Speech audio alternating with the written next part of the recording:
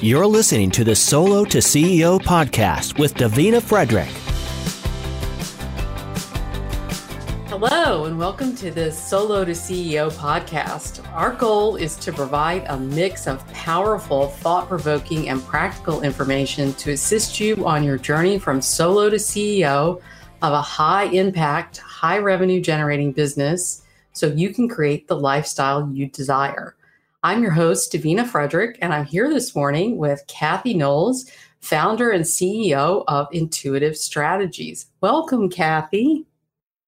Good morning, Davina. I'm so excited to be here. Thank you. I'm so excited to have you here. So tell us a little bit about Intuitive Strategies. Yeah, well, I help business owners hire the right people and really build high-performing teams. And what that comes down to is when they know how to hire the right way, or when I assist them in hiring the right way, and when they recognize and develop the complete potential in their people, their business just completely grows and explodes, and they have clients who love them. And it's really, I absolutely love what I do. That's wonderful. That's wonderful. I think that is such a key factor in that transition from working as a solo to growing into a CEO is really learning how to cultivate a team and trust a team to support you as you grow your business. And I know it's a huge issue for a lot of solos. How do I cultivate that team? How do I find those quality people?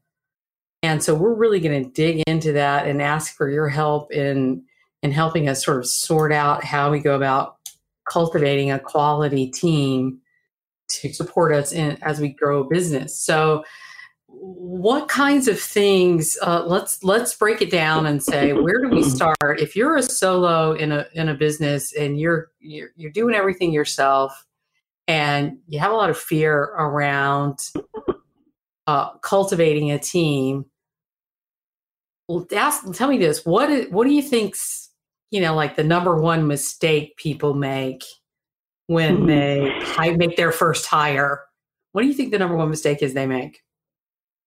Yeah, I think what it is number one, hiring someone they know. Oh, really? Or even, talking to someone they know and they say, oh, my neighbor down the street's looking for a job, right? Or hiring the first person that walks in the door because the person that's doing the hiring, they don't really know what they need. I see it happen all the time. So they become like an employment agency for everybody who needs a job. Yeah, I feel sorry for other people. I know. And then the challenge is, Davina, especially if it's a friend or a relative, now you have them within your business. You know that they're not really the right fit. You know there's something off, and you love them, you care about them, they're friends or family. So you keep trying to change the role from what it should be to suit them. Now you're sitting there 2 or 3 years down the road and going, oh my gosh, what did I do here? What did I create? And how do I change this? Oh, yeah. Yeah. Wow. Yeah. So, all right. So number one mistake. Yeah. Don't just hire somebody because you have a need. So does that kind of come up because people wait too long to make their first hire? Yeah, I think it's actually a few things. I think number one, they wait too long until they are in the middle of a meltdown, right? They're so stressed out, they can't do what they really need to do because they're doing all of these other roles. And they keep looking at their time and they don't have enough time. So that's one thing. And again, I'm going to go back to clarity. You'll hear me in this call a lot today. Just really go back to clarity. I think another thing is they don't spend enough time to really say or articulate what exactly do I need this person to do. It's interesting, I'll talk to my clients, especially when I'm first initially starting to work with them, and they'll say, oh, Kathy, I am just so fed up. I hired, I don't know, Amanda, and she's not doing at all anything that I want her to do. She's not accountable, and she's not this, and she's not that. And then I'll say, well, what do you want Amanda to do? And they can't really answer me. It's like having that fuzzy elevator pitch, right? If you can't say what your business is, this is the same thing. If you can't say what the expectation is, that the outcomes of what this person should be doing, then you don't know the position well enough yourself. And I'm not saying they have to do the job, but they do have to know the job in order to be a strong leader and manager for that person in that role. So they have to be very clear on what it is that they want the person or the position, what they want the position to do for them, right? Before they hire. So that clarity. And not only clear in the tactical side or the technical side, right? The knowledge ability, but more so, and probably more important, clear in the soft skills. When I talk to my clients, a lot of times it's not about the person not being able to do the job. It's about the person's soft skills not fitting in with the company. So it's almost like you need to know what superpowers in some ways, right? Does this person need to have? I hear people say all the time, oh, we can't have drama here. Well, in some ways, that's a soft skill. People being on time, people being able to communicate well with the customers or the clients, people being able to understand sort of like that whole intuitive thing, right? In order to be one step in front of someone else. All of those things are really more soft skills than they are tactical skills.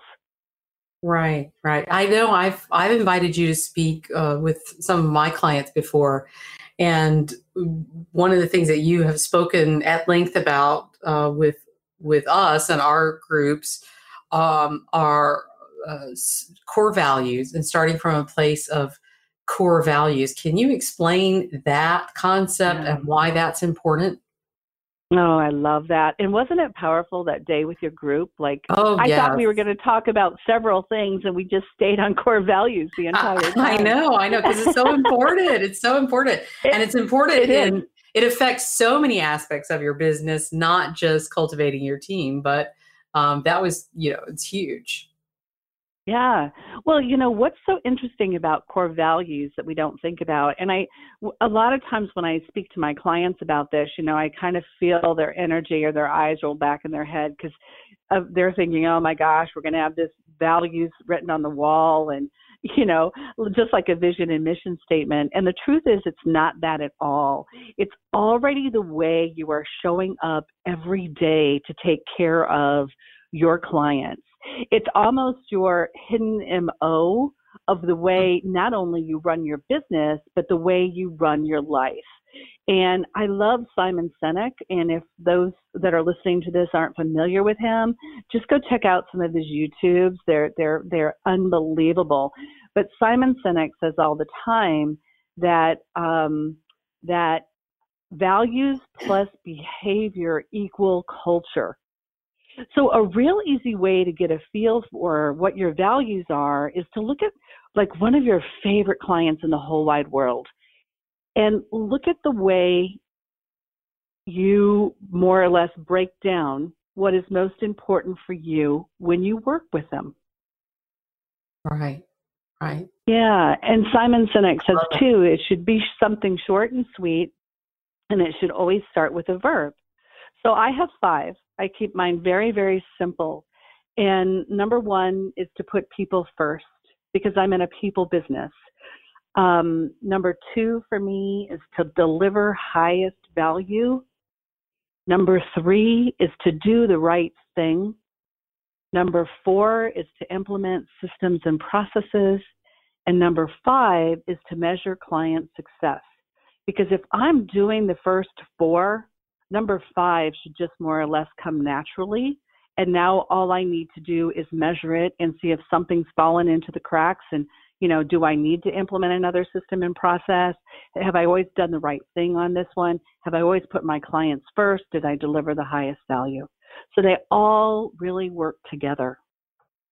I love that. I love that. And I found it to be such a terrific exercise. I started from the place, my brand is the indispensable trusted advisor, and I help my clients position themselves as indispensable trusted advisors clients clamor to hire, right? So I looked at it and I said, what does it take to be an indispensable trusted advisor? What does it mean to me to be an indispensable trusted advisor? What what do I teach my clients?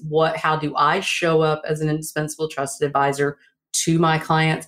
So that core values exercise was powerful, so powerful, because I realized that not only does it apply to my team, but it also applied to my clients and to me. I mean, so it's my core values, but it's also the type of people I attract, the type of people I want to work with all the way around as a team and as clients, right? These are the kind of people that I like to work with, that I want in my world, right? Yeah, and I think that's why that exercise is so powerful, because we don't realize how much we show up in our business the same way we show up in our life. And then when you do that core values exercise, because I remember, Davina, as you went through the exercise yourself and you read your core values, you and I have known each other now for 4 years or so. And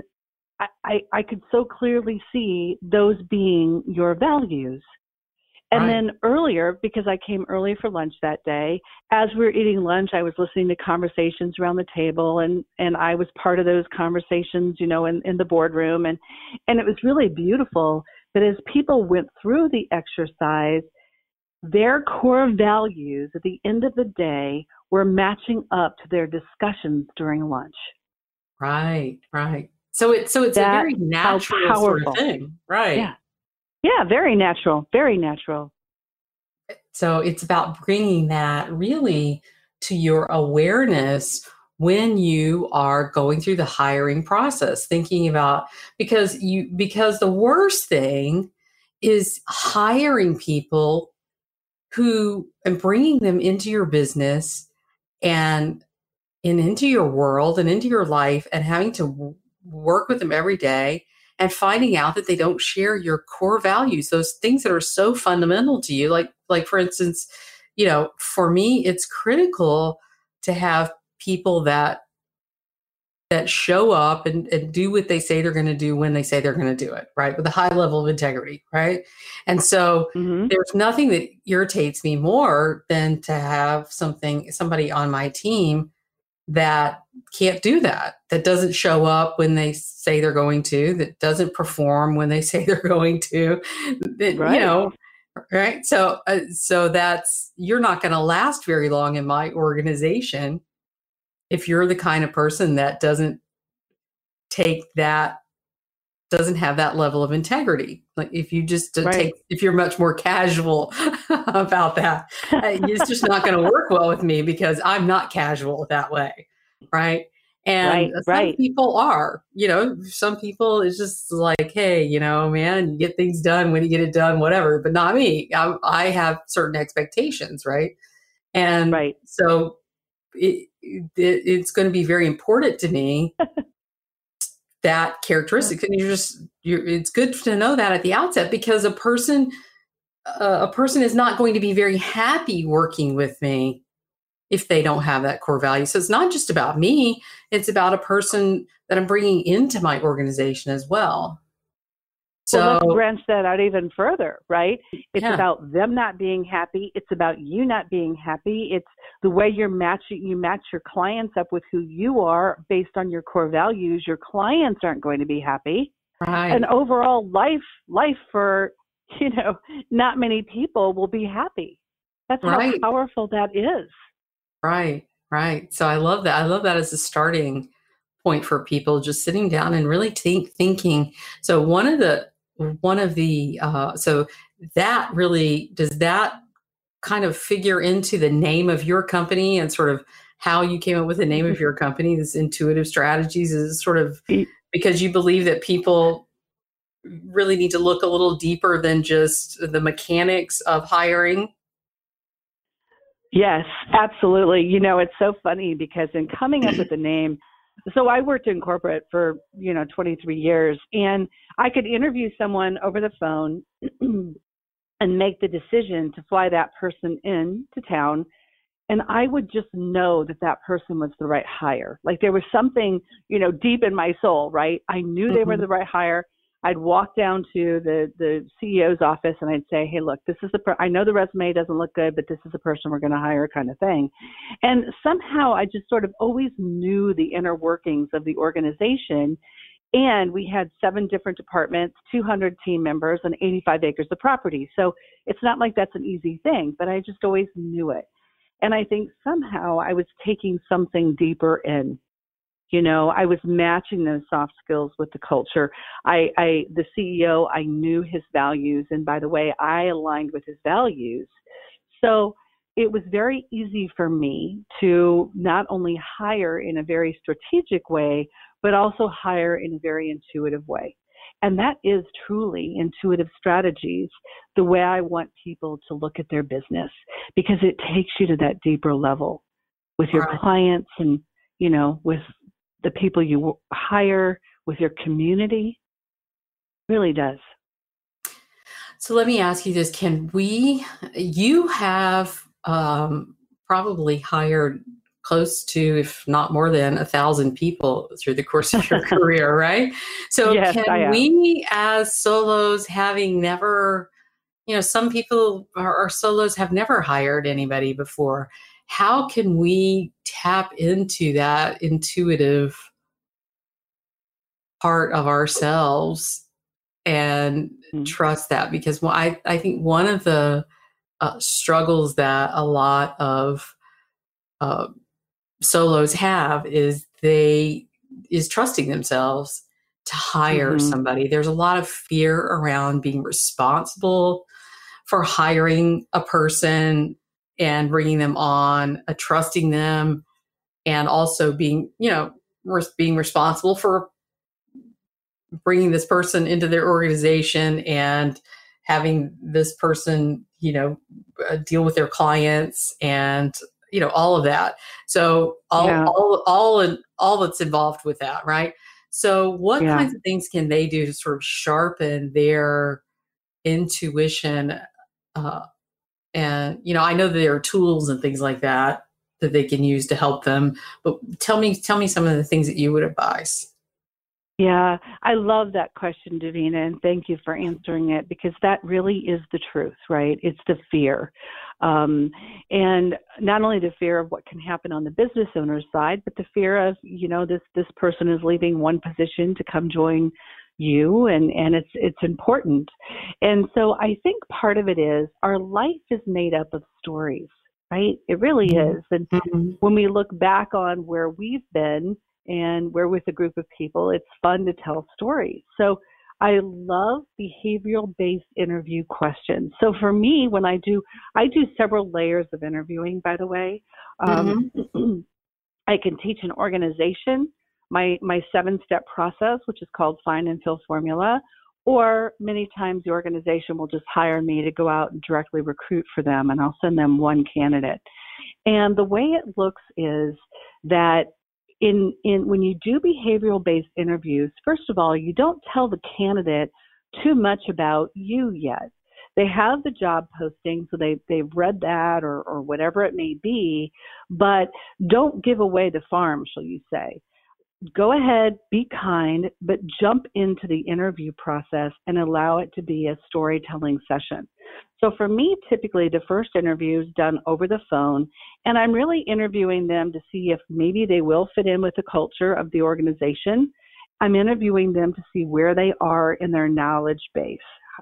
Can they really do this job? Then by the time I go into the second interview, now it's about tell me a story. So let's say that we're looking for people like with you, Davina, integrity is very important to you. So maybe one of the questions would be something like, tell me about a time when you were expected to step away from something that you believe in and do something within your organization that you didn't feel so good about. And of course, I'm this is off the cuff right now, so I wouldn't say Right. Yeah. exactly like Yeah. that, but it gives you an idea, right? Yeah. So now this person would say, oh my gosh, I had this boss and she asked me to do this and it didn't seem right.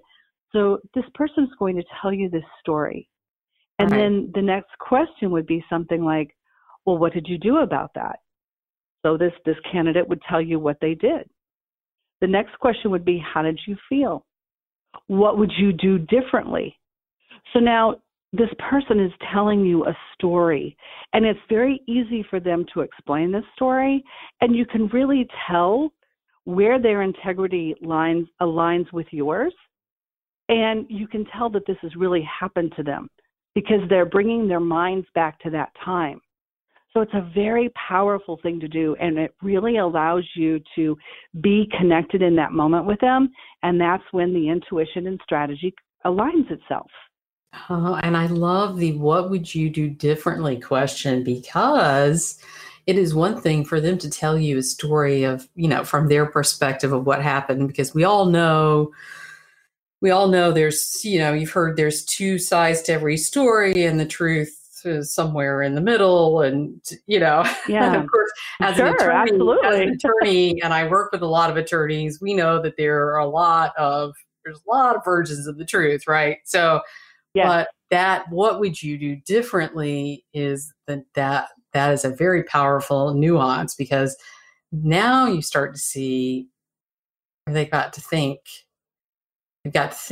what would I do? What would I do? Now I've got to I can't, I can't tell a story about this. I've got to think about what would I do? How would I answer that? Right? Yeah. And the truth is, sometimes because we want to be good people or we don't want to lose our jobs or whatever that looks like, sometimes at that point in time, we may have made the wrong decision. So asking, what would you do differently now? That's a completely different conversation. Mm-hmm. We see it happen all the time in the world, right? We've stepped into something and now we would do it completely different. So what would you do differently? Describe a time when, tell me about a project that would be something very powerful too. Or you could even say, give me an example of a time when so those are great ways to start off or to dig deeper into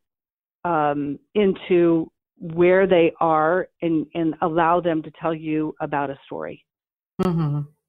So you have brought up through this process, you've brought up what I think is mistake number 2, that I think a lot of people make when they're kind of at the beginning, when they're hiring people, and that is getting into telling their own stories. So instead of asking questions and being curious and leaving space for the other person to talk, they start telling about their business and telling their own stories and talking about what they need and revealing their own insecurities about the business. And they're so relieved to have somebody show up that might be there to help them, that they just start kind of, going, oh, I'm so great. I'm so glad you're here. So this is what I need. And this is what I'm doing in the business, as opposed to actually interviewing and asking the questions to find out if this person is a good fit. And oftentimes settling maybe for the first 1 or 2 people that walk in the door, not thinking that maybe it's the 7th person is the ideal person, right? Do you find that? Do you find that they stop too soon in their search? Mm-hmm. They do stop too soon. Sometimes when I get clients that are really super desperate, again, they're in that place where they waited way too long.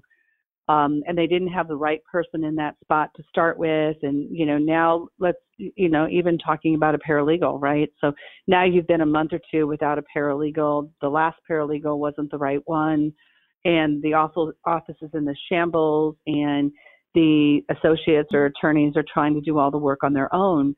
So now there's desperation involved. So I'll have people talk to me and say, well, I thought I'd get someone in 2 weeks. And many times it takes more time than that. It might take 4, 5, 6 weeks, because I'm not just talking to 1 or 2 candidates. I'm talking to 20. And, Right. and with some of the questions, so for instance, here would be some really powerful for you. Like you said, integrity is important, accountability is important, attention to detail is important for you, Davina. And I would think in a paralegal role, all of those things would be very important. So you could ask a question like, tell me about a project or an accomplishment that you consider to be the most significant to date. Lead me through that process. What was the end result? And the awesome thing is, with their answer, which may have taken, by the way, 5 minutes where you're just being quiet, 10 minutes maybe even, you're going to find out about their prior successes, their sense of ownership, their confidence in their work. Did they give credit to anyone else on the team? How detailed were they as they were going through this process? And so it takes time to ask these kind of questions. So for me, that second interview will be an hour to an hour and 15 minutes long.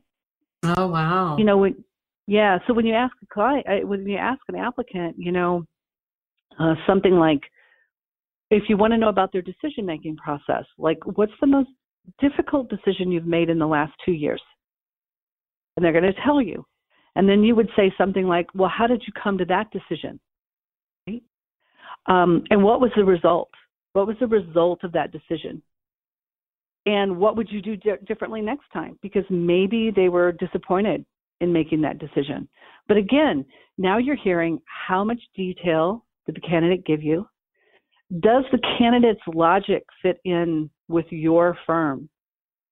How was the decision made? Like, was thought put into it? Was it a little bit risky? Was it innovative? Like, how did they make that decision? And especially if it was a decision in regard to the client, is that something your client would appreciate?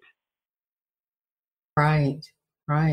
Yeah. So that's why when we go through this process, there's no quick fix. It's finding the right person. And I really pride myself. What I do differently than recruiting firms is I act more like I'm the HR person, and I physically work there.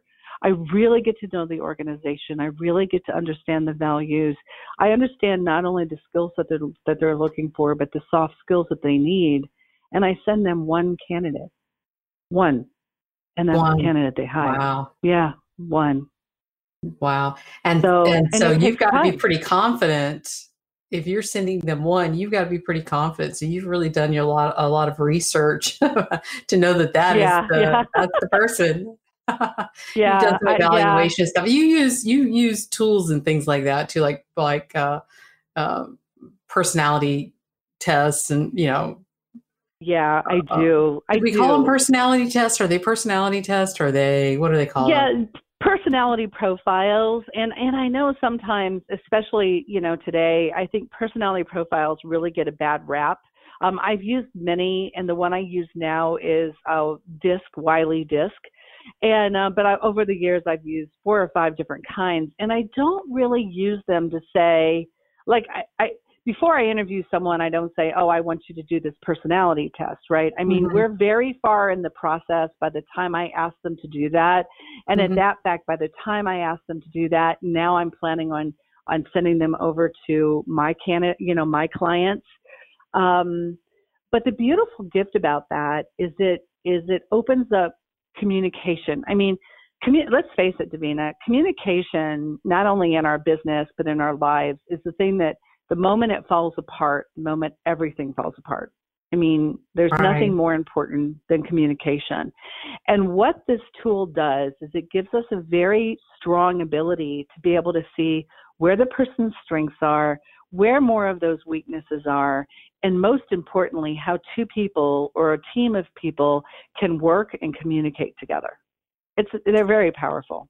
Yeah, I do think they're very, I think they're important in terms of how, one of the challenges I see is when people are hiring, particularly in small firms or small organizations, could be, I'm referring a lot to attorney kind of stuff, but it could be coaching, consulting, uh, any sort of medical business, any kind of small service-based business or whatever.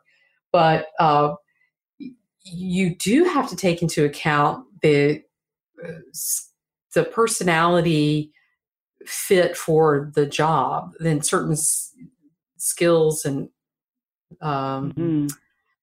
personality types for certain jobs, right? You're going to have people who really love organization and really love those kinds of organizational details, and they want everything color coded and tabbed and everything. And then you have other people that they just love the chaos, but put them in front of people and they just light up, and those are, you're not going to want to put them in a job where they're in a cubicle all day trying to organize things. So I think that those kind of tools are really, really helpful in getting the right people in the right job, right positions. So yes, I agree. And it's almost like in our business, right? We wouldn't want our CPAs to not be super detail oriented and be capable and able to more or less sit in a place all day long and work with numbers. They are truly two different types of skill sets. And that's why really one of the hardest positions to hire for is sales, because you need someone in sales that has a strong enough ability to not only build the relationship with the client, but to also be able to ask for the close of the sale. So they must be very sort of action oriented and very capable and comfortable being out in the world. And the details on that side are still important. And a lot of times it's hard to find that quality in a person. Yeah, it's not enough to say I'm a people person. Is that what you're saying? Yeah. Yeah. Because people person is not it's not enough in sales. You have to also be a closer, you can be able to close. Yep. Yeah. And not I only learned that the hard way myself years ago. Yeah. And not only do you have to be a closer, but you still have to be enough of a people person and enough of a relationship builder that you're paying attention to the little details too, because the little details matter. Right. Yeah. And you've given a really, when one of your talks, you gave a really interesting example too, where you were comparing a couple different salespeople, and you were talking, you had two really good qualified salespeople, but you were evaluating them based on culture of the company and how the culture of the company matters as well. Two qualified salespeople, but one just fit the culture of the company in a much more powerful way than the other one did. So that really matters as well.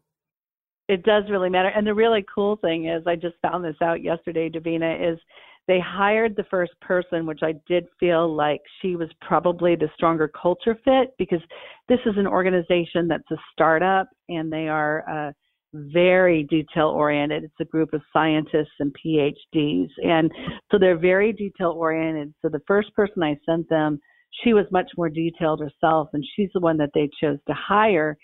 And they are planning on hiring their second person in the summer, July or August.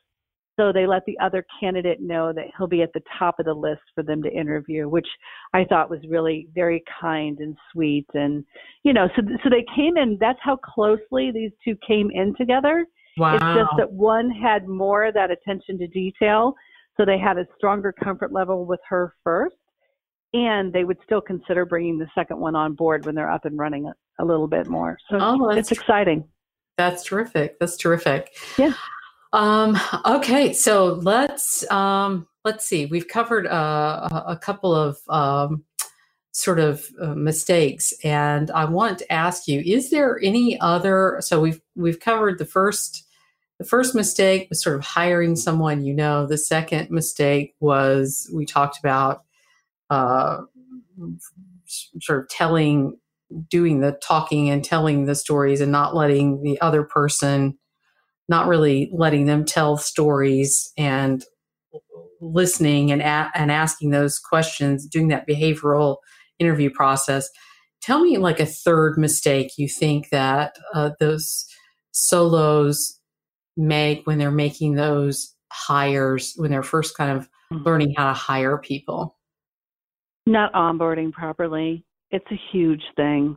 And I know that, we're solo entrepreneurs stepping into having our, first team member, right? I understand that. So it's not like you're going to give a 2-day training to someone, but it is really important that they start off and number one, they're super clear on their salary and how that's going to work. It's amazing how many times at the very end an offer will fall through because there's not enough clarity in regard to the offer.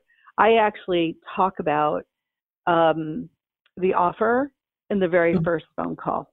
And I want to make this really clear too, because in some states now you can no longer ask specifically about, their salary. So when I work in the state of Florida, I live here in Florida. The question I ask is, what's the highest salary you've made in the last 2 years? And then when I know that falls in the guidelines of what my client is looking for, I'll say, great. If it doesn't, I'll be very upfront and say, I'm sorry, that's not what, that's not the base we were looking for. This is what we were looking at. So the conversation may end right there. In other states, New York, Rhode Island, I know for sure, I think California as well, you cannot ask them that question. So the question would be something more like, we are planning to pay in an area of 62 to 65,000 per year for this position. Would that fall into, your needs? Would that work for you? And then they're going to tell you yes or no. Many times they'll say, well, I'm making 63 right now. Like that'll be the conversation, but you're not allowed to ask.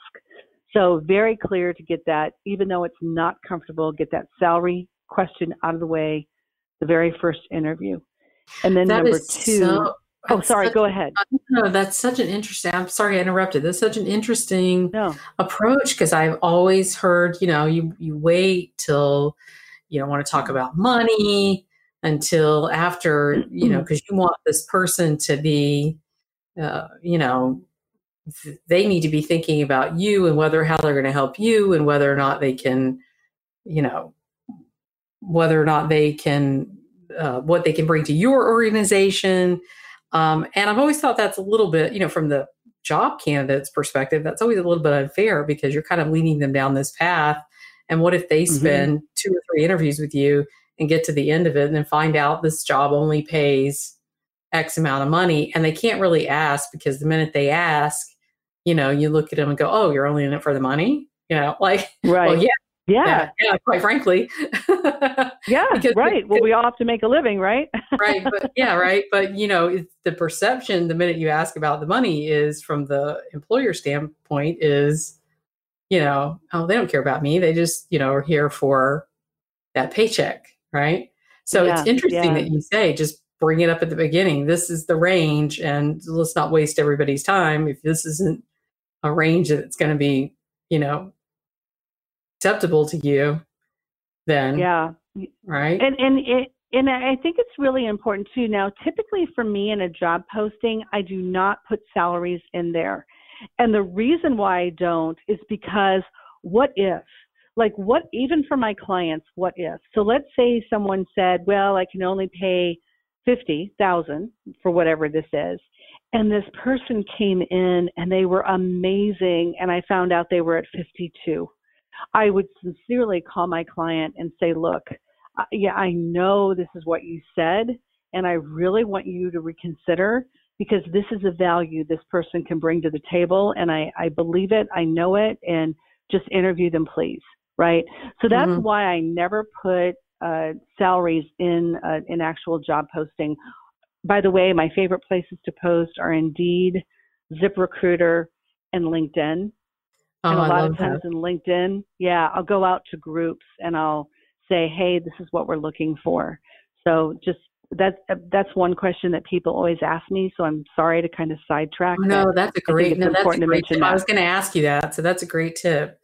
Um, I would also say about putting the salary in the job posting, the thing that I think would be a challenge with that too is if you put it in the job posting, you're going to have a whole lot of people who are going to go, oh, wow, that's a lot of money. I'm going to post for that job, even though I'm nowhere near remotely qualified for it. Yes, Even very though I true. have Yeah, no yeah. experience whatsoever in the, X field, I'm going to go ahead and apply for this job because look at that salary, you know? Yeah, that happens a lot too. The dreamers. Yeah. Yeah. Hey, and when Mhm. we talk about, this podcast is geared toward women entrepreneurs, and I read a study recently that men uh, will actually apply, or more likely to apply, whether or not they meet the qualifications, whereas women have to meet, in their minds, they've got to meet at least like 90% of the qualifications on the ad before they apply, as opposed to men who've, if they meet like 50% of the qualifications, they're like, yeah, I'll apply. And, Yeah, so women are kind of their own worst enemies in that way. Do you see that in what you've done with recruiting? I do. Yeah, I do. And I think that's one of the reasons too, Davina, why they're actually changing the laws in some states, right, to make it more fair in some ways for the women. But it's interesting. Even for me, when I first became a women business owner, right? I would walk into a room and there would be something about my energy where I would almost feel like I need to act like the men, right? And we're Mm-hmm. not men. We're not men. We're women. And I think something that's really important is that we truly bring to the world the magic that we can give and what that is. We show up being very much who we are, and we know that we are enough, right? Like, I want women to start thinking like men and say, you know what, I only fit into 50% of this, but hey, I'm going to apply because there's something inside of me that I know I can do this. So I just think it's important that we don't act like men, that we bring our magic, and we also bring our value in knowing that we're enough. And Right. it happened with me, and I see it happen with so many other women. Right, right. And you and I both are, let's say we're old enough to have worked in the 80s, let's say that. Yes, yes. And we are familiar with shoulder pads. I loved shoulder pads, by the way. I love shoulder I did pads, too. and big hair is like so. I was born for the 80s with my hair, so that was great for me. So big hair, big earrings, and shoulder pads, right?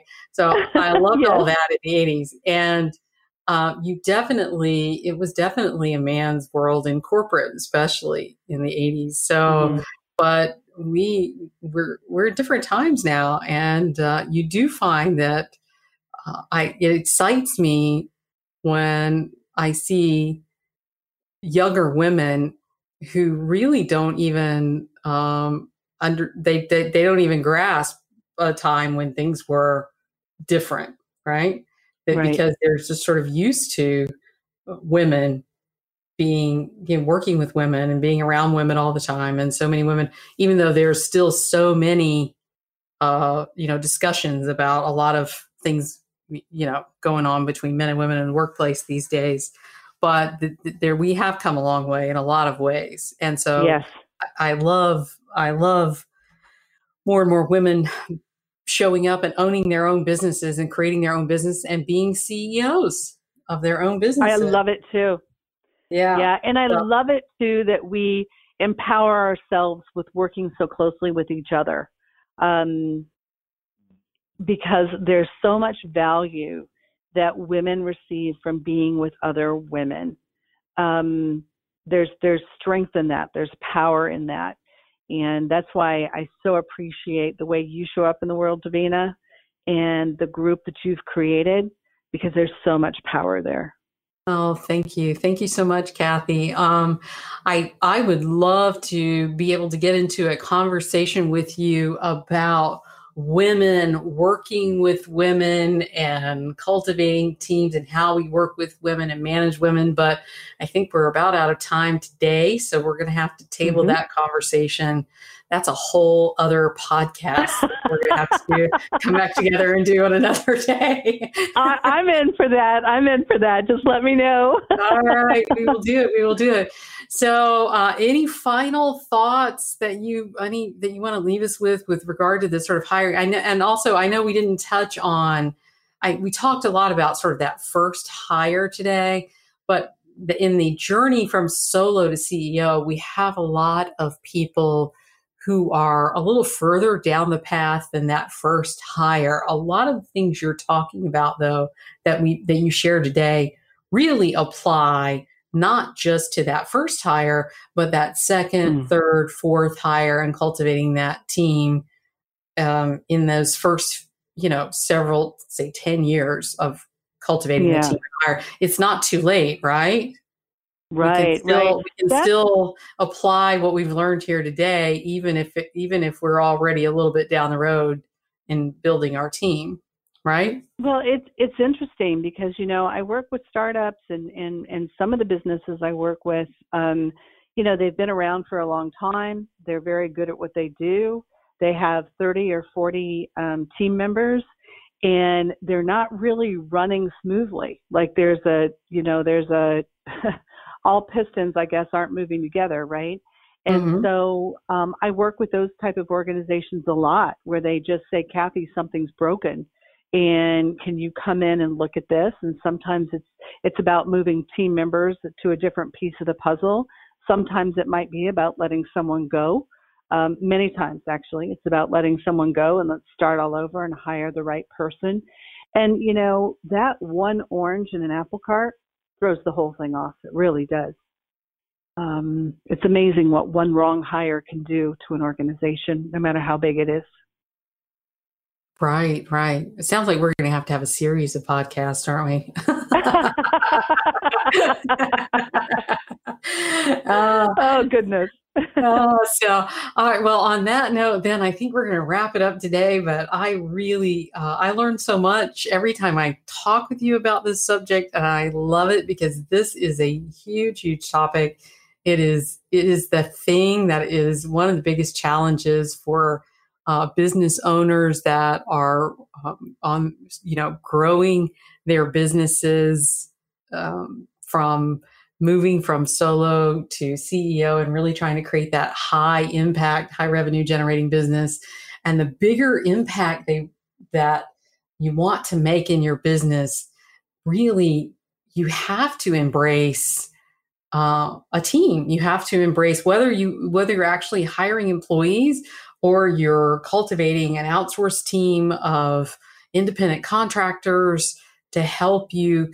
You really are always looking at working with other people and how can I work with other people to make a bigger impact in the world and take my message out there and really serve more people with what I do. And so even the information that you share with us today can apply even in working with those kinds of teams, virtual teams. And so I really appreciate what you share with us today, and I look forward to future conversations with you. Thank you so much for being here. Thank you, Davina. I had a great time. Thank you. Thanks, everyone, for listening. The Solo to CEO podcast is sponsored by D. Frederick Media and Marketing and the Solo to CEO system. We help professional women entrepreneurs transform from solos to CEOs of high-impact, high-revenue-generating businesses while reclaiming their time and creating the lifestyle of their dreams. If you are ready to skyrocket your revenue, cultivate a crackerjack team, and set up systems and automation to get your firm running like a well-oiled machine so you can focus on the highest and best use of your time, then you'll want to attend our latest presentation, 6 Shifts to Transform Your Solo Practice into a 7-Figure Firm with Total Ease. Register at law.solotoceo.biz/webinar.